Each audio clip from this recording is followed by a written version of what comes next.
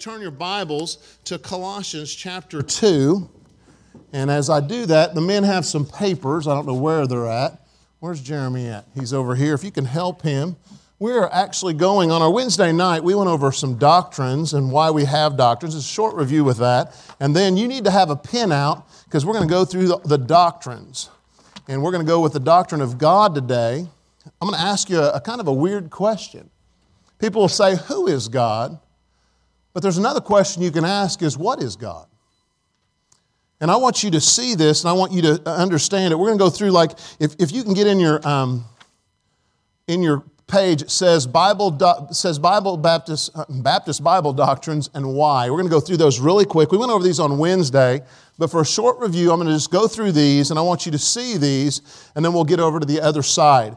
And I really want you to get this, because if you don't know your doctrine, you're going to be swayed to different things. Doctrines are a set of rules that don't move. It's the foundation of who we are. Let me give you an example. There is a fine line between soccer and football. You change a few rules around and you have a different sport. Most people don't know this, but in football, how many players do you have? 11. How many players do you have in soccer? 11. You try to score a goal. There's different penalties. But in soccer, I remember when I played football my first 2 years in high school. Then I went to Christian school and I played soccer. And I was a wide receiver and a safety in football. But when I went to play soccer, since I was a wide receiver, I liked to catch the ball. And so I'd be playing soccer and the ball would be coming to me, and I just didn't have that mindset.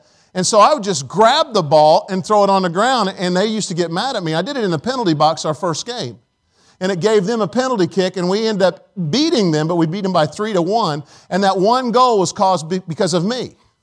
Well, the coach said, well, you're tall. I want you to play. So they moved me into goalie. Now I like goalie because goalie was a wide receiver in football. See, you just switch a few of these rules around, and you've got a different sport. You've got a different sport. The foundation of everything is by the rules. So let's look at this, and we went over this on Wednesday. If you were here, I apologize. We're going to go through these really quick, but it gives you written verses, and it's very important that you look at these verses later, because on this side, I'm not going to go through these verses. I'm going to tell you what they are, and I want you to read those later. But why do you have Baptist Bible Doctrines? Why do we study it? The first reason is this: it gives us truth. Aren't you tired of falsehoods? And this is not just for Baptists. Everybody has to understand you have to have doctrines when you look at your Bible. I just by studying it, I'm a Baptist by conviction because of doctrines. And so here it says for truth. And it gives you some things in there. And I like this last verse. If you read it, it says, I have no greater joy than to hear my children walk in truth. This is God talking about His children. It's talking about us. We need that truth. The second thing is stability. What is the stability? If you don't have stability, you can't walk around. Anybody had an ear infection before and your equilibrium's kind of messed up? You don't have that stability? Here, you've got to have this doctrine for stability. Then there was 4 reasons for studying doctrines. It's number 1, it is God's instructions. Men in here, how many of you, if you were to buy something and it gave you instructions, you wouldn't look at it? I knew Randy'd be the first one up. Larry was the second one up. I'd probably be the third one up. And I've messed up because I didn't follow the instructions. You ever put something together and you go, oh, wow, I kind of forced that in there and it wasn't supposed to do. You know, this is talking about the instruction that God gives us. There's some verses in there we're supposed to study to show ourselves approved. We don't need to be ashamed of who we are. The world will have us be ashamed. We don't need to be ashamed. It separates truth from error. Look at these, the wrong doctrine. We're supposed to stay away from them. We're supposed to stay away from the wrong direction. We're supposed to stay away from the wrong fellowship. The Bible says in Ephesians, and I have no fellowship with the fruitful works of darkness, but rather reprove them. We're supposed to stay away from them. Wrong philosophy. That's one that's really in a lot of churches right now, is the wrong philosophy. They want to make the Bible. Now watch this. A lot of churches want to make the Bible fit them. What we've got to do is make us fit the Bible. That's a totally different thing. We talked about that a little bit more on Wednesday. So then it talks about preparation for answering for your faith. And there's nothing wrong with saying, I don't know why I believe that, but I'll look it up. But when you understand doctrine, Bernard, you will understand why you believe what you believe. So we've got to get back to understanding that. The last one is this. It helps us to do God's work in God's way.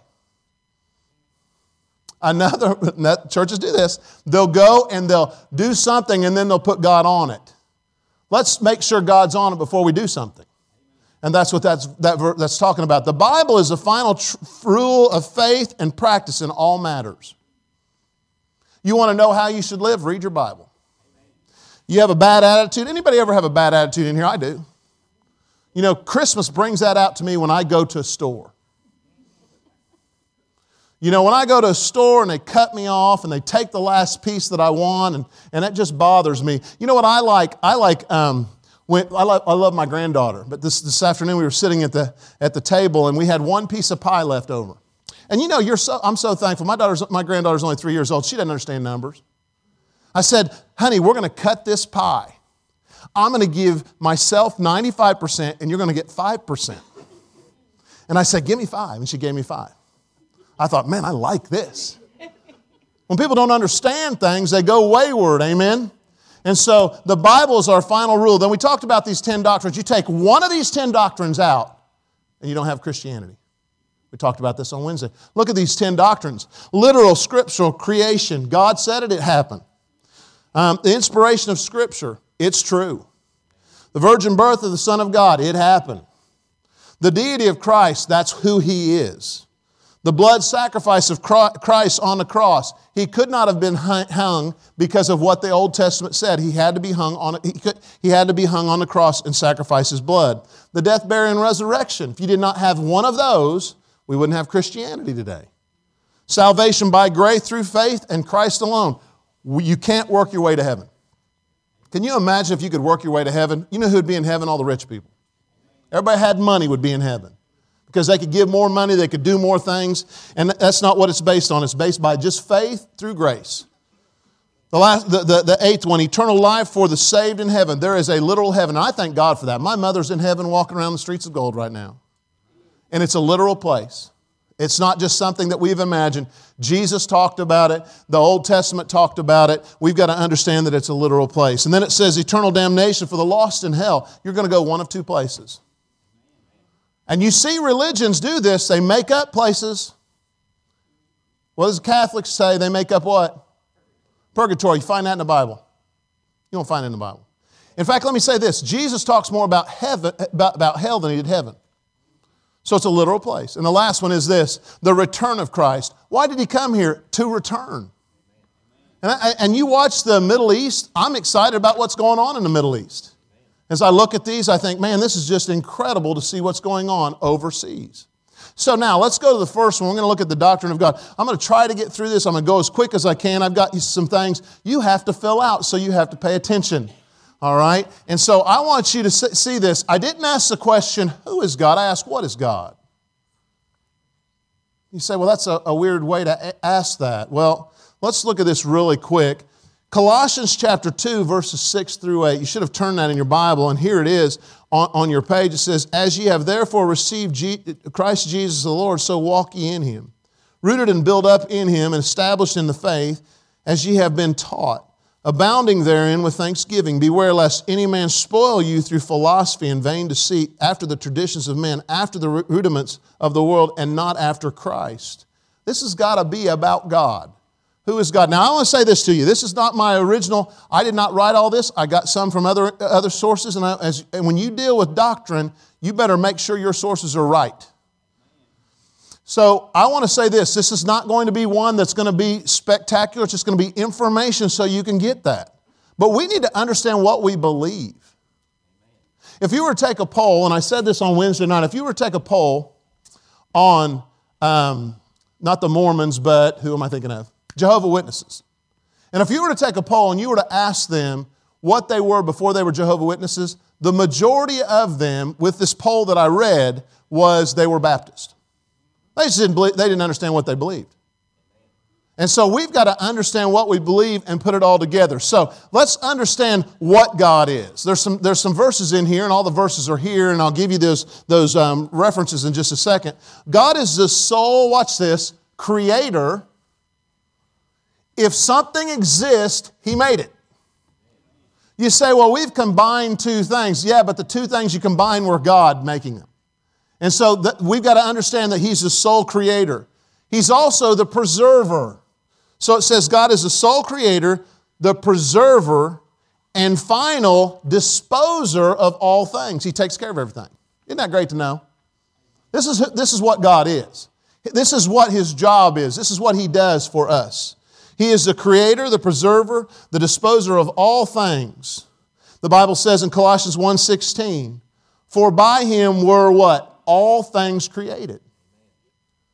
It says that are in heaven, above us, that are in the earth, and I like this, visible and invisible, so the things you don't even see, He made.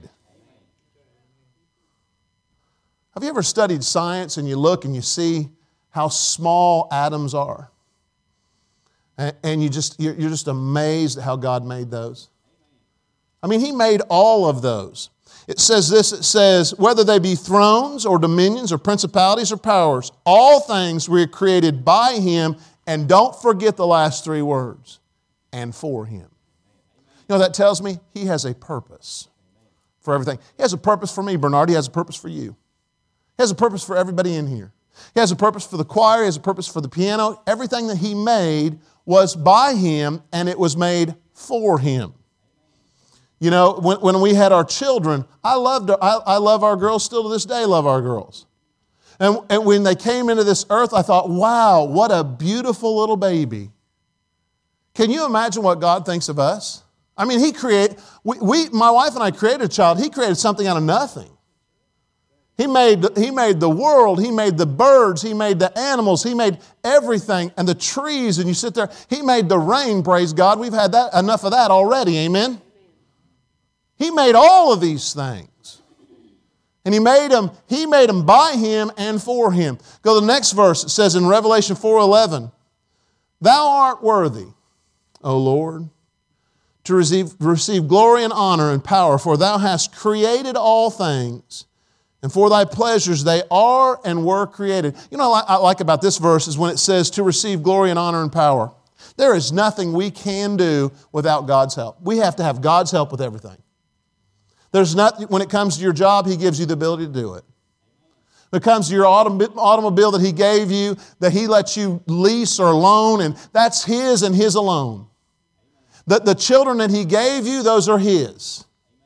The Bible says in that verse, it says that it is to receive glory and honor and power. When's the last time we thanked Him for what He's done? You hear me talk about this all the time because I have to work on it. Sometimes I think, look what I've done.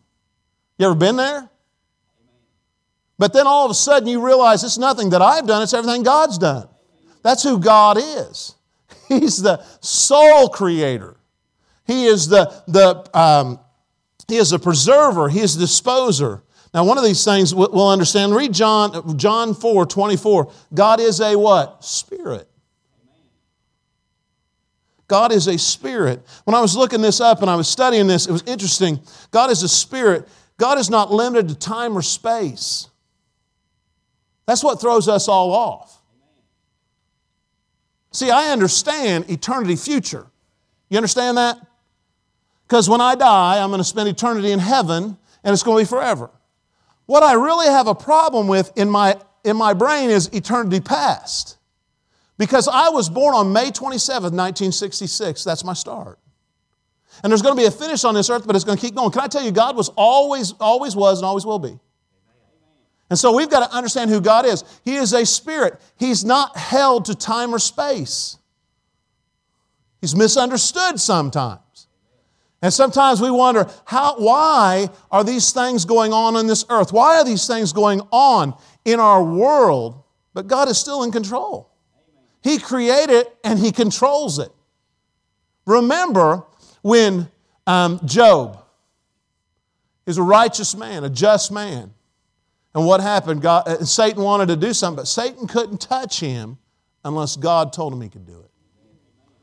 God is in control. He is a spirit. The Bible says in that verse, it says, God is a spirit, and they that worship Him must worship Him in spirit, and I like the last three words, and in truth. It's got to be true with it. So God is a sole creator, the preserver, the disposer of all things. God is a spirit. Now like this one, God is light. This is what God is. He is light. 1 John 1:5 says this, "This then is the message which ye have heard of Him and declare unto you, that God is light and in Him is no darkness at all." Mark, that's the difference between me and him. There is no darkness at all. It's just all light. And we talked about this because it says in the New Testament, it says God is light, but then it says we are the light of the world. Remember reading that? You say, well, how does that conflict? We talked about this on Wednesday. Did you notice when God was talking about the moon, He said He made two lights, one to rule the dark, one to rule the day, and one to rule the night. The moon has no light in it. The only light the moon has is the reflection of the sun. The sun is God, we are the moon. We get all of our light from Him. There's no light in us. The only light that's in us is when the Holy Spirit comes into us and He indwells us and we have Him in there. But when it comes to Walter Wayne Wagner on his own, there's no light. But thank God, God saw fit for me to understand what salvation was. He came into me. The Holy Spirit indwelt me. And when I became saved, guess what? The Holy Spirit is inside of me. He tells me what to do. Now, that doesn't mean I'm going to listen to Him. God ever told you something to do? Let me go on visitation on Saturday real quick. You know what's going to happen? You're going to wake up Saturday morning, and Satan's going to say, you don't need to go that. Psh, let somebody else go. You know, this Saturday was the men's prayer breakfast. I love the men's prayer breakfast. And I had a headache. I couldn't stand to see the lights or the smells. And I was going to go into Denver and say, can you make this food not smell anything? And shut the lights off. I'll be okay. I had to call in and say I wasn't going to be able to make it. You know, there's things in our life that we're limited to. Amen? And so when that Holy Spirit indwells us, that light comes into us. It tells us, yes, no, wait. Don't you love it when God says wait? That's always wonderful when God says wait. How many of you are patient in here? Raise your hand. Wayne, Cowden, and Bernard, okay? All right. It's no reflection on your wives. I'm just going to say that, all right? You're just patient. Amen? I think both these men are patient. I really do. Larry Hilton, are you patient? Do you pray for patience? I do not either. If I pray for patience, I'd be a fool because God will teach it to me. I don't need to pray for it. God is a light. Look at these other verses. It says in Revelation 21, 23 through 24. Did I give you the first reference? The first reference is 1 John 1:5. Then this is the message which ye have heard of Him and declare unto you that God is light and in Him is no darkness at all. Revelation 21, 23 and 24 says this, and the city had no need of the sun, neither of the moon to shine in it, for the glory of God did lighten it, and the Lamb is the light thereof, and the nations of them which are saved shall walk in the light of it, and the kings of the earth do bring their glory and honor into it. When we get to heaven, we don't need the sun. We have Christ. That's an interesting statement. He says the sun we won't need it at that time because we have Christ Himself and God is the light. So then let's look at the last one. And this is one that's kind of harder. It says in Hebrews chapter 12, verse 29, it says, for our God is a consuming fire. Because we don't want to look at God like that. This is referencing judgment. The world would have you believe that God is love, and He is love. There's love in Him. But He's a righteous judge also. You know, He's not going to, a judge is not going to let you get by with things that you did wrong. I've told you this before when I told my mom I was going to leave. I'm sick of it, Mom. You're making all these rules. I'm going to leave. As a child, she went and packed my bags, set them by the door. And she had the audacity to make me a sandwich to take with me. And I was like, what is that? She said, you said you were leaving? Here's your stuff. Get out of here.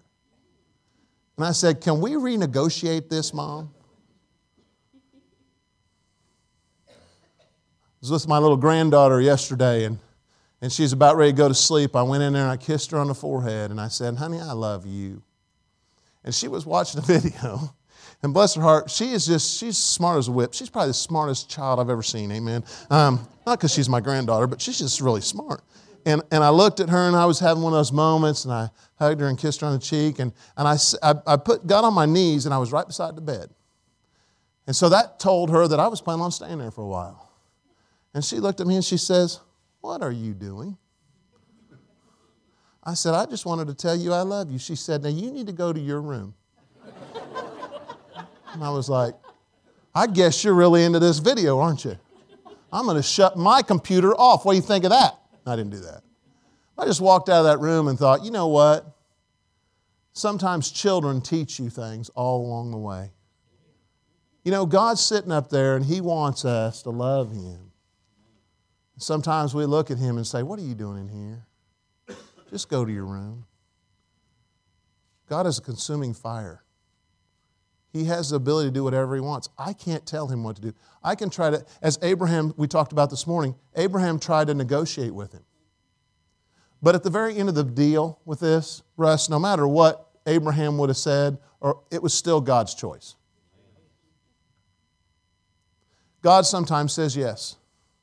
God sometimes says no. God sometimes says wait. We've got to follow His lead. Because you know why? He's God, and we're not. All right, let's look at the next part. So we have God. He's what is He? He is a consuming fire. He is a light. He is a spirit. He is a creator. He's a preserver. He's a disposer. God is one God who is triune in His existence. He is referred to it as the Trinity. You see that even in the book of Genesis. When He created man, it says He created him our image, referring to the three parts. And the three parts are very easy. The first one is God the Father. He's God the Father.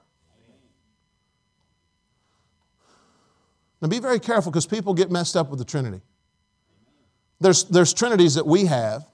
For instance, water is a trinity, right? You have ice. You have water. What's the other one? Steam. Are all three water?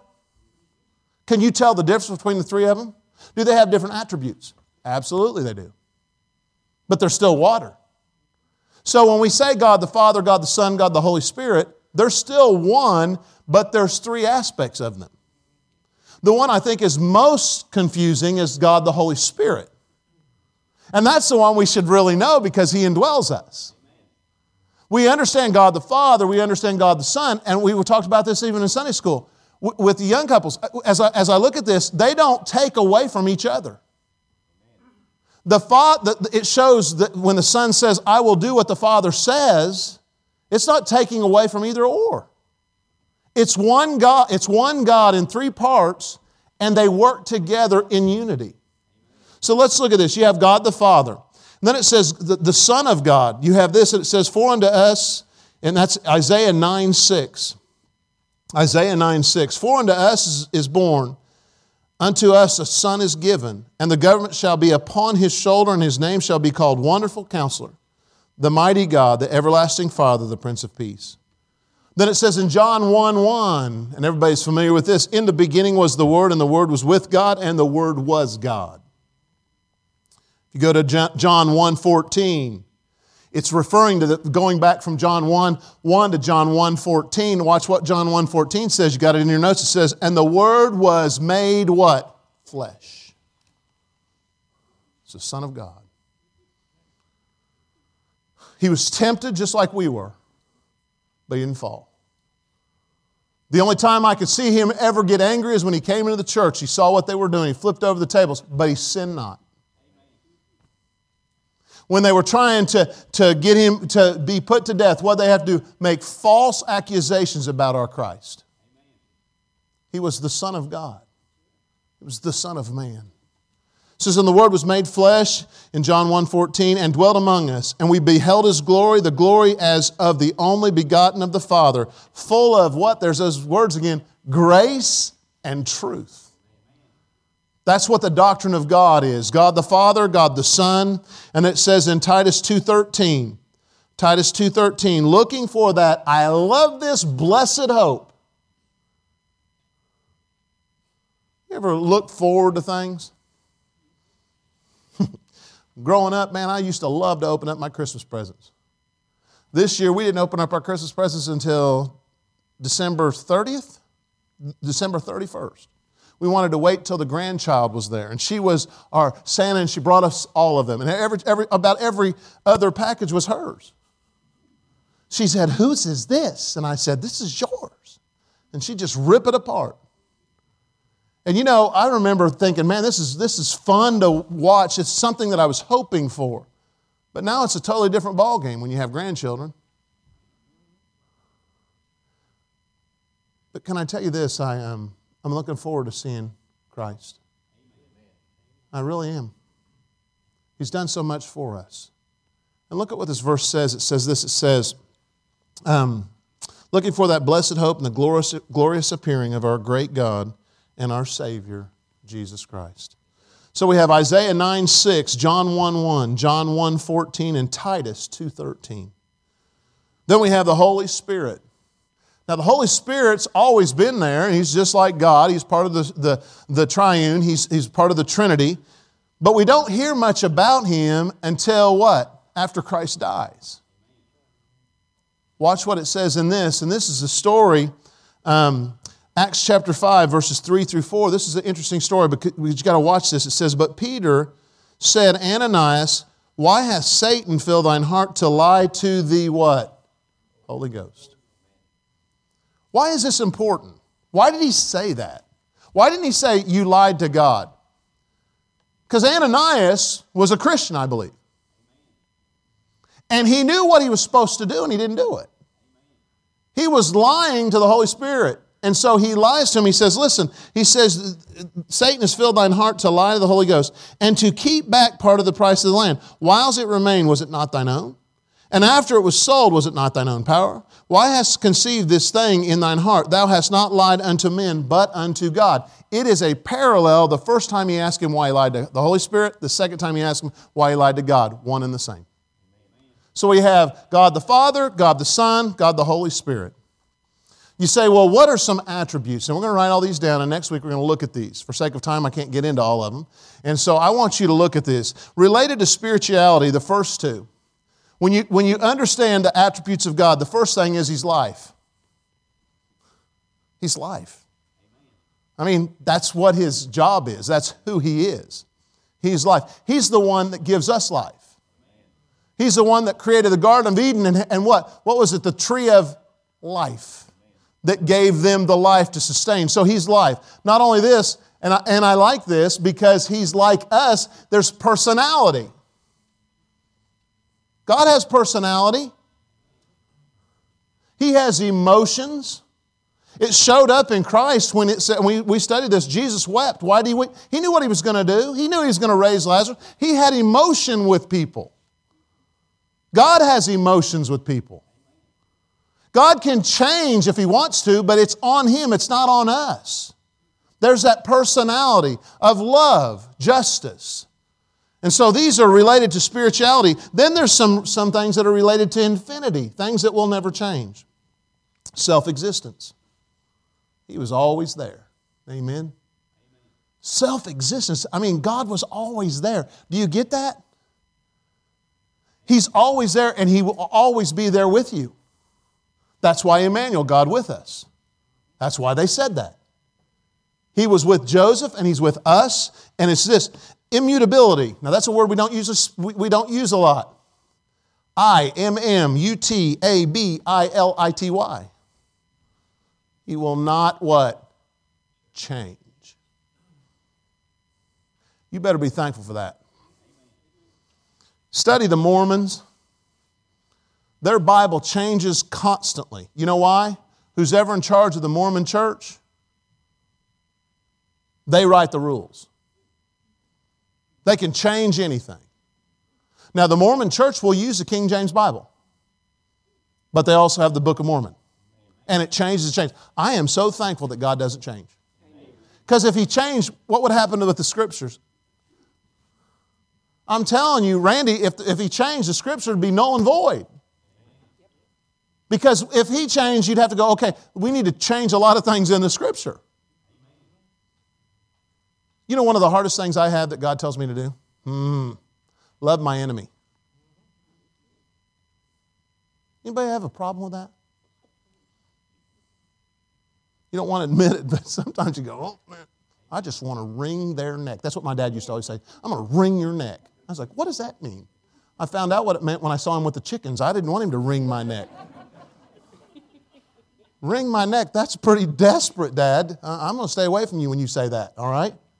You ever felt like that? God tells you to do something, you go, I don't want to be nice to them. I want to be, and here's our problem. See, so I want to be me, praise God. That Holy Spirit, I want to kick him out just for 2 seconds so I can tell you what I think. But the Bible says that we're supposed to love our enemies. That's an attribute of God. He's immutable. He will not change. That's a great, great thing for him to be. The next one, as we go through these pretty quick, the next one is, he is the truth.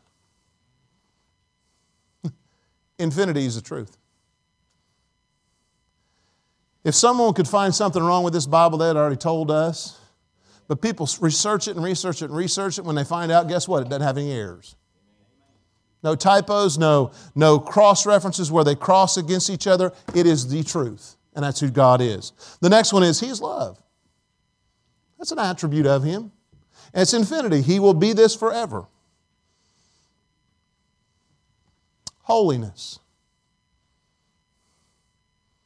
There's not many things now that are holy. Right? We have a holy Bible. Some of your Bibles say that on there. And we have a holy God. Is there anything else that's holy? Not really. That's a great attribute to be for infinity, forever. The next one, not only is He holiness, He is justice.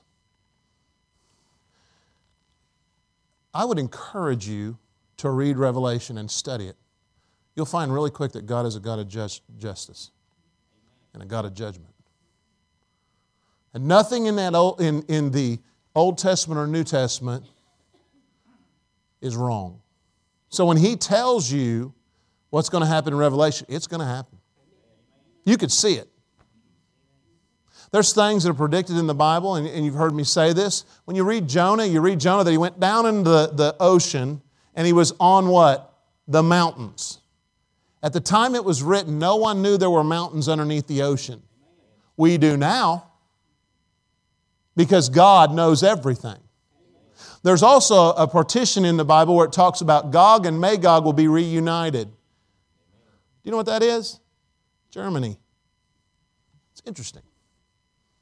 I just think God does everything perfect, of course, and you sit back and you go, wow. For instance, the Noah's Ark. They know where it's at. They can't get to it. God doesn't want them to get to it. Amen? The temple where it's supposed to be built. Very difficult place to build a temple. If they said they were going to build it in Ohio, it would be easy. But the temple's not going to be built in Ohio. It's going to be built in where? Jerusalem. And they can't get to it because there's always fighting. Remember those two brothers we talked about? They don't like each other. They still don't like each other. So there's a lot of things going on with this, but He is a God of justice. And the last one starts with G. This is one of the things I'm very thankful for. He's a God of goodness. He's someone that you can always look at, and He's always good. Now, when He does one thing, He doesn't negate the others. I remember when I worked at UPS, they would give us 20 different numbers to hit. And if we hit 10, that was good. And I would go, okay, I'm going to get these two over here and hit these numbers. So the next day I'd hit those two numbers. But when I got those two numbers, I'd lose two numbers on the other side. I could never hit the numbers that they gave us. But you know what? When God does something, nothing's ever taken away from it.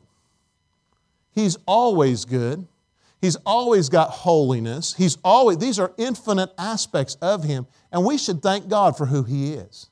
Look at that little list at the very bottom. How many of them are there? 9? Those 9 things are very important to us. The 10 on the other page of the doctrines about Christ, those are very important to us. We've got to know what we believe and why we believe it. Sometimes these are hard aspects to look at, but we've got to understand who God is. And can I tell you this? You'll never fully understand who He is. You know why? Because He's God. Husbands, when you married your wife, you thought, man, I know her. What just happened? I thought I knew her. There's been times when I've said, I thought you liked this. She goes, I don't like those. I'm like, what? She has the what? Ability to change her mind. Sometimes, do you like Italian food? Yes, I love it. The next time, I don't want to go to Olive Garden. There's things that they can change. But you know what? God never changes. What's the Bible say? Jesus Christ is the same yesterday, today, and forever.